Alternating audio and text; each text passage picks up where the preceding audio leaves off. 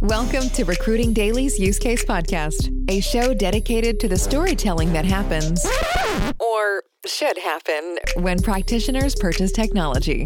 Each episode is designed to inspire new ways and ideas to make your business better as we speak with the brightest minds in recruitment and HR tech. That's what we do. Here's your host, William Tincup. This is William Tincup, and you are listening to the Use Case Podcast. Today we have Sultan on from Beamery, but we're going to be talking about a product that they just launched called TalentGPT by Beamery. So why don't we just jump right into introductions? Sultan, would you do us a favor and let's do two introductions. Let's do an introduction of yourself, but let's also talk about TalentGPT and Beamery. Of course. So I'm Sultan. I am one of the co-founders of Beamery. We've been building Beamery for 9 years now. And what we focused on from the beginning of building Beamery is creating people-centric technology. HR talent systems tend to be very process-centric. And in being people-centric, you have the opportunity to focus on the kinds of experiences and solutions that allow companies to hire people based on potential, develop people based on potential. And what we've announced with TalentGPT is something we've been working on for about 4 and a bit years now, which is a set of AI capabilities that allow us to serve every stakeholder, whether you're an employee or a manager, with a new form of assistance. Right. And what TalentGPT is our own set of AI models. In 2018, we started working with the first generation of the new large language models. Right. At the time, we actually started working with the large language model by Google called BERT. Right.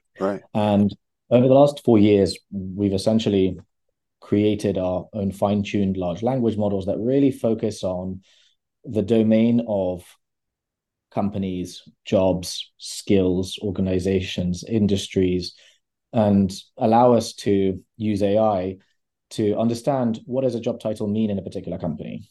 Right. How do we help people figure out what skills they need to develop to apply for a certain role or to develop themselves? And that technology and that AI that we've built over the years to do those insights, we often refer to those as inferences. How can we infer what's relevant to you? Is now embedded in these new experiences, conversational experiences, assisted experiences, and so forth.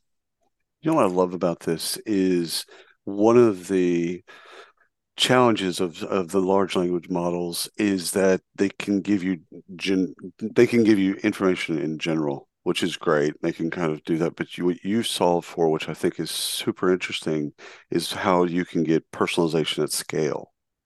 So within that country, within that company, within that team, within that job, it can be contextualized, which I'm sure that wasn't easy.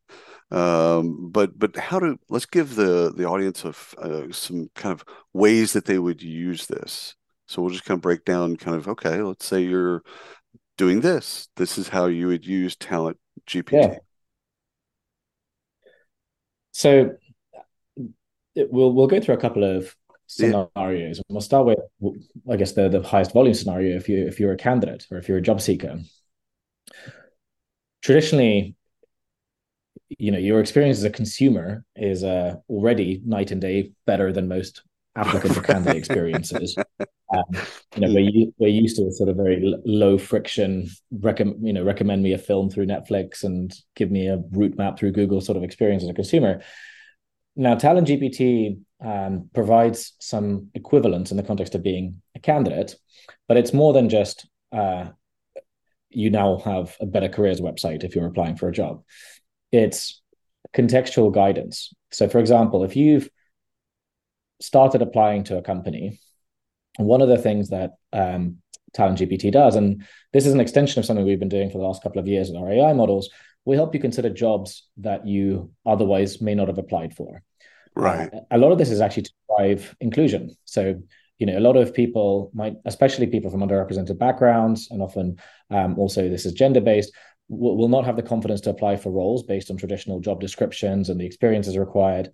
And if you help analyze people's backgrounds to suggest, hey, here's some things that you might have as skills, and therefore that might make you able to do some of these roles in different departments, we essentially analyze based on your background, your resume, what does this make you likely a fit for within this particular company?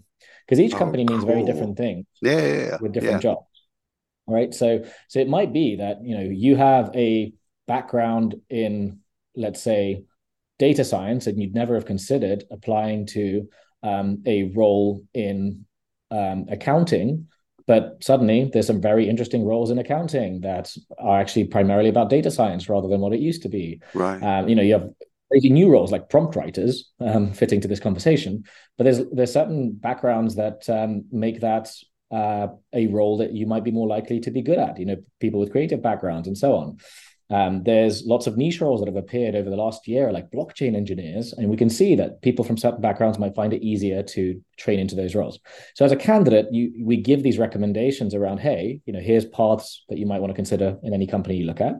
But we also show you potential content that may be relevant about that company in the context of what you're looking for. Content about a company's policies, programs, approach to diversity can be spread across a lot of different places. And usually are, yeah. Yeah, exactly. And you can contextually bring that to someone, not generate any new content. You're not sort of imagining something new about the company. That's something a company can choose to use these tools for. But the stuff that a company's already got out there about themselves, you can make it easier for candidates to find this stuff and to bring it up even in conversational interfaces. Now, if you take that sort of mindset of, I'm a candidate further, let's say you become an employee at a company, we can go even deeper in terms of this sort of journey map, or take it as a sort of career. Yes.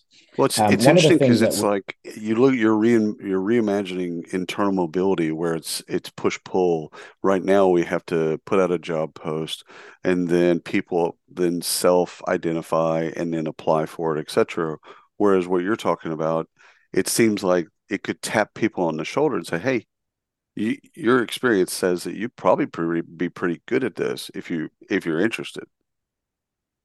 Yeah, that's spot on, and I think it's also not just about full-time jobs, but about continuous development. Going back to kind of what I said about why we started the company to try and create inclusion and people centricity. A lot of experiences, both when you're applying for a job and when you're an employee, are very transactional. You have like a performance review, whether it's once a year or otherwise, and then you might have a job that you apply for. But we are living in a world where it is possible to encourage continuous self-development, whether it's by helping you find colleagues who you can learn from, whether it's mentors or buddies that you can develop skills with, and help you have continuous insights into, hey, if you want to try something out, whether it's a company that might have projects or gigs or opportunities that you can explore, how do you connect somebody to that window of opportunities in a way that is exploratory? So, for example, if you imagine, you're using Google Maps, you can say, I want to get to this destination, and it can give you choices. Do you want to ride a bike? Do you want to go on a bus? Like, what happens if there's rain? There's equivalent exploration that you can give people just by providing transparency. You don't need to create a new process. You can say, hey, you want to become a product manager? Here's people in your team who've done that. That's just data that exists and sort of buried away. But we can bring that to the surface and help somebody browse. Hey, here's some colleagues you can speak to who've been on this journey. And it's amazing because what we found from, we've been doing this type of AI career pathing technology for years. This TalentGPT piece is an extension that is more conversational of things that we've been doing for some time. But what we found is, transparency is one of the biggest drivers of retention, particularly for people, from underrepresented backgrounds, because often the reason people leave is not because there aren't any colleagues they could talk to, is because it's not visible to them. They don't know somebody like them who's been through that journey, or they don't know what roles they might want to consider unless their manager tells them, hey, this is a role that you might have the skills for. So empowering people to do that can have a big impact. So, dumb question alert. Can folks just buy TalentGPT often by themselves, or is it a part of Beamery, and like they're you know thousands of clients. Is it a part of the Beamery experience, and this is an added bonus of just being a Beamery client, or do they have to, or can they buy it off to themselves? Yeah, it's a great question. Today, it's a benefit of being a Beamery customer and the Beamery Right. experience. And if you are a Beamery customer, these experiences can be embedded in what you offer your candidates, your employees, your recruiters, your managers. But it's an interesting question because the technology behind TalentGPT, our fine-tuned large language models, we now have APIs that help some of our partners identify skills for jobs and use this in their own products. So I think over time, it may be that we start offering this as direct experiences, both for candidates and for partners and other people we work with. Today, this is essentially an embedded benefit. And the TalentGPT offering is embedded for every stakeholder. We've started with candidates and employees so far. There's equivalent things we do for managers to help them figure out, do I actually open this job? Do I look internally? It's this assisted experience that uses our, carefully trained and bias audited models in different circumstances. But yeah, you'd have to be a Beamery customer today to use them. Right. So how do you some of this is, okay, I don't know what I don't know. When they're a Beamery client, you're rolling this out. How do you onboard them, or how do you see the onboarding experience to this in particular? Because some things within Beamery they're just super simple. Like it's just self-evident. You can do this and just Mm-hmm. click, and it's done. I could see this Mm-hmm. one needing a bit more explanation on how they could use it to their betterment. Totally. So how do you see that playing out over the next couple of months? This is something that we've spent a lot of time testing over the years. So a couple of years ago, unsurprisingly, we use our own recruiting candidate processes.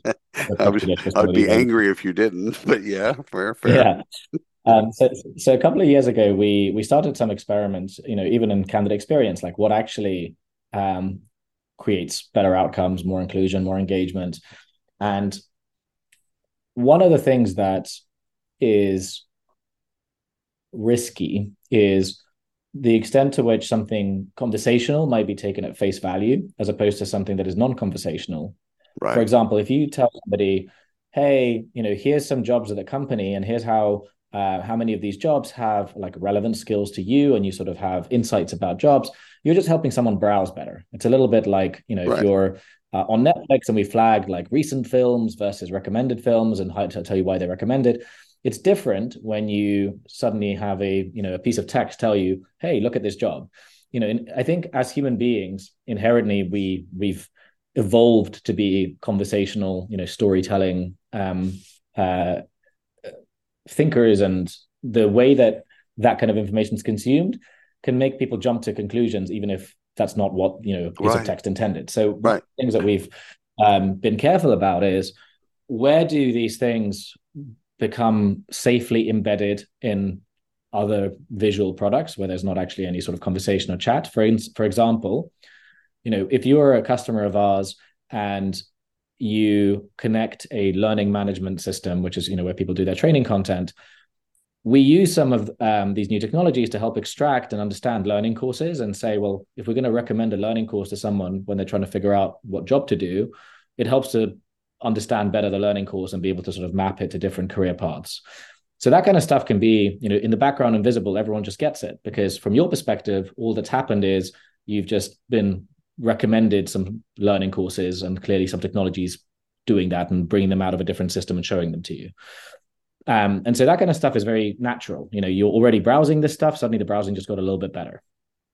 When it comes to new experiences, like suddenly there's an assistant in an experience that you've been using before, what we've been careful about is how does the assistant get shown up, and how do we avoid introducing some kind of biased decision making in how you're using that assistant. So for example, we only use very carefully audited and long tested models for anything that involves a recommendation. We don't suddenly sort of use text to tell you a recommendation or use a model like ChatGPT or something like that. Right.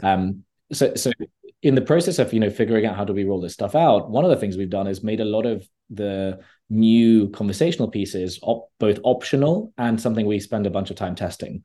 Not testing just to figure out what is the impact, but how does it compare in terms of what does it allow a person to do that they haven't done before? Because it's not just a question of you ask the same question, you get a slightly different experience. If you're a manager trying to figure out, do I open a job, and you're using a traditional product or interface, you'd probably start by just clicking on open job and just going through that motion. Whereas if in that process, rather than having a screen with a bunch of menus and something you click on, right, you let someone ask, hey, can you help me open this job? And in response, you don't actually help. You say, well, before you do, here's some people in your team that you might want to talk to or consider developing. That becomes a whole new thing, right? And we have the option of helping people think about scenarios that wouldn't have necessarily come to mind. Right. Like, here's some people you can train or do this or consider this, which I think we want to be thoughtful about to make sure people really get the most out of this. So you're spot on. We're careful in those areas, whereas other areas is just automatically plugged in a better experience. Right. What I also love is obviously with what you've done with Beamery, you're sitting on a huge database of folks that that we've recruited, that we're marketing to, etc. So candidates, some of which got jobs, some of which did not get jobs, and then you've got employees that you're changing the nature of kind of push pull. So when you use that scenario of help me, sign up or help me create this job, which I think is fantastic, on the employee side or even candidate side, it can then go and see who should apply to that. So what I love about that is it's actually, you as a candidate or employee, you don't have to think as much, like, again, thinking linearly or hierarchically of moving. You can think about different things because actually, TalentGPT is actually looking at your experience and then offering up different things that you might not have thought about. Yeah. So it's changing the nature of job search in a way, or even mobility in Totally. a way. I think part of this is trying to make it about continuous self-development, right? Right. How do you make that? Because we live in a world where the time it takes for most people's skills to be redundant in the role they're doing has shrunk from 10 years not long ago to every couple of years. And so everyone, no matter what you do, has to think about continuous self-development. But it's hard because you don't know where the world is heading when you don't know where your company is heading. And so being able to have a continuous interactive experience around, hey, what do I try? How do I develop myself? Is there an opportunity that's interesting? And making those things embedded in the tools you use. That sounds like fun, right? Like, that's not work. That actually sounds like fun. I think that's one of the things that outside of just TalentGPT, with the AI evolutions that are happening now, I think the element of making something fun and interesting is going to be perhaps one of the most impactful things in different spaces. I was talking to someone recently about, take something like politics and elections. Not many people engage in reading candidates' policy documents. Right. But if you created a chat, watching you could say, hey, dry. yeah, exactly. But if you made a chat saying, hey, talk to this nominee, you might be like, maybe I'll ask them a question. And suddenly something that was incredibly tedious becomes somewhat interesting. And that might even legislation. I mean, taking it to anything that's boring, technical documentation, things like that, or anything in the healthcare space. It's like, whenever you get a prescription here in the States, it comes with this piece of paper that's stapled to the prescription that no one reads. So it's like, if you could interface with that and say, hey, got a quick question. This, and then it answers back and says, "Yeah, okay, you shouldn't do that." Like, I love it. Two things. But One is this also touches on. So go ahead. No. Finish your thought. I think this also touches on where the risky areas come in, because if there's certain areas where something being inaccurate poses less risk, but being inaccurate at a prescription or telling you what a presidential candidate thinks is very risky. That's right. That's why we've taken the approach of creating these fine-tuned models and these AI things that we can audit in the areas where we actually have to be careful, because I think this stuff is very impressive, but it carries a lot of risk if you aren't thoughtful about it. Oh, 100%. That's where the ethical AI and audited AI conversations really get interesting. When you start Exactly. thinking about, okay, we need to go about this and we check our algorithms both internally, but also probably occasionally have a third party come in and take a look at what we're doing and make sure that there's no unintended consequences of what we're doing. Yep. Couldn't So agree more. how does, see, I'm super sarcastic, right? So how, dumb question alert. How does Talent GPT or large language models, how is it consuming sarcasm? I think this is one of the areas where it's really impressive how well it seems to, especially GPT-4, the latest model, Right, how well it seems to understand jokes and recreate jokes. This is the kind of domain where Talent GPT, what we do, doesn't really touch that. We right, don't right, touch because we're very fine tuned to helping recruiting candidates, employees. right, But right. There large aren't language being models, sarcastic there. Yeah, yeah, but the large language models that do this, I don't know. Obviously they've looked at a lot of data points and analyzed enough language to be able to create these interpretations. But I don't know how well these models actually work in practice versus how much of it is in the eye of the perceiver. How I well think do I think you it's how much what I think it's what y'all built is that the more the large language model knows me, like the more I interact with it, the more it knows me. It's kind of like voice to text, and in a way, I'm thinking of it is that at one point it knows because I've corrected it so many times, it knows what I mean when I say something. So I think yeah, again, maybe not the large language models, but more what y'all have built that's specific, and you can see how it's personalized to the company, to the job, to the manager, to the candidate, like all that stuff. It's personalized. So I think it gets to know you better and can start to kind of suss out whether or not something was said in a sarcastic tone or whatever. Two, yeah. two, two questions left. One is, you've been building this thing behind the scenes for a long time, and that's something that Beamery does a wonderful job of innovating. So when you get to show people Talent GPT for the first time, what do you love to show them? There's quite a few things. I think for me, personally, the thing I'm most excited about is the ways in which we can give people something completely new as opposed to just making an existing thing slightly better. So, for Right, example, we have a lot of insights about how long are jobs likely to take to fill, and like where is the supply of talent if you're going to start recruiting for this job, that historically a manager is rarely going to look at, because systems, most managers don't use HR systems, they leave that to HR and talent teams, right, where suddenly we make that insight so accessible and relevant to someone who is actually hiring people and managing teams, and it allows people to really change the boundaries of where are you spending your time. It means that you spend more of your actual human time on people's development and conversations, and it means that if you're partnering with your recruiting teams and your HR teams, they can focus on the people time too.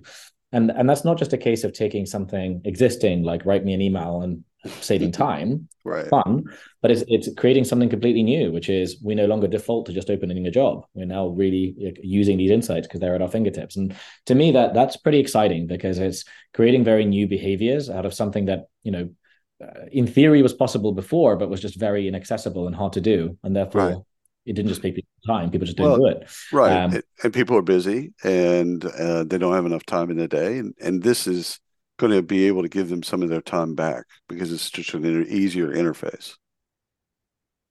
Yeah, exactly. And the same thing on the employee side. We were talking about, what difference does making a more fun make? Well, it can be the difference between you pursuing learning and not. It's not just a Right. case of it being slightly better. It's a case of, I guess if you live right next to a place, you probably visit it. If you live really far away, you might never go, even though it's possible. And I think there's a similar, level of friction where after a certain point, people just start adopting things they've never done before.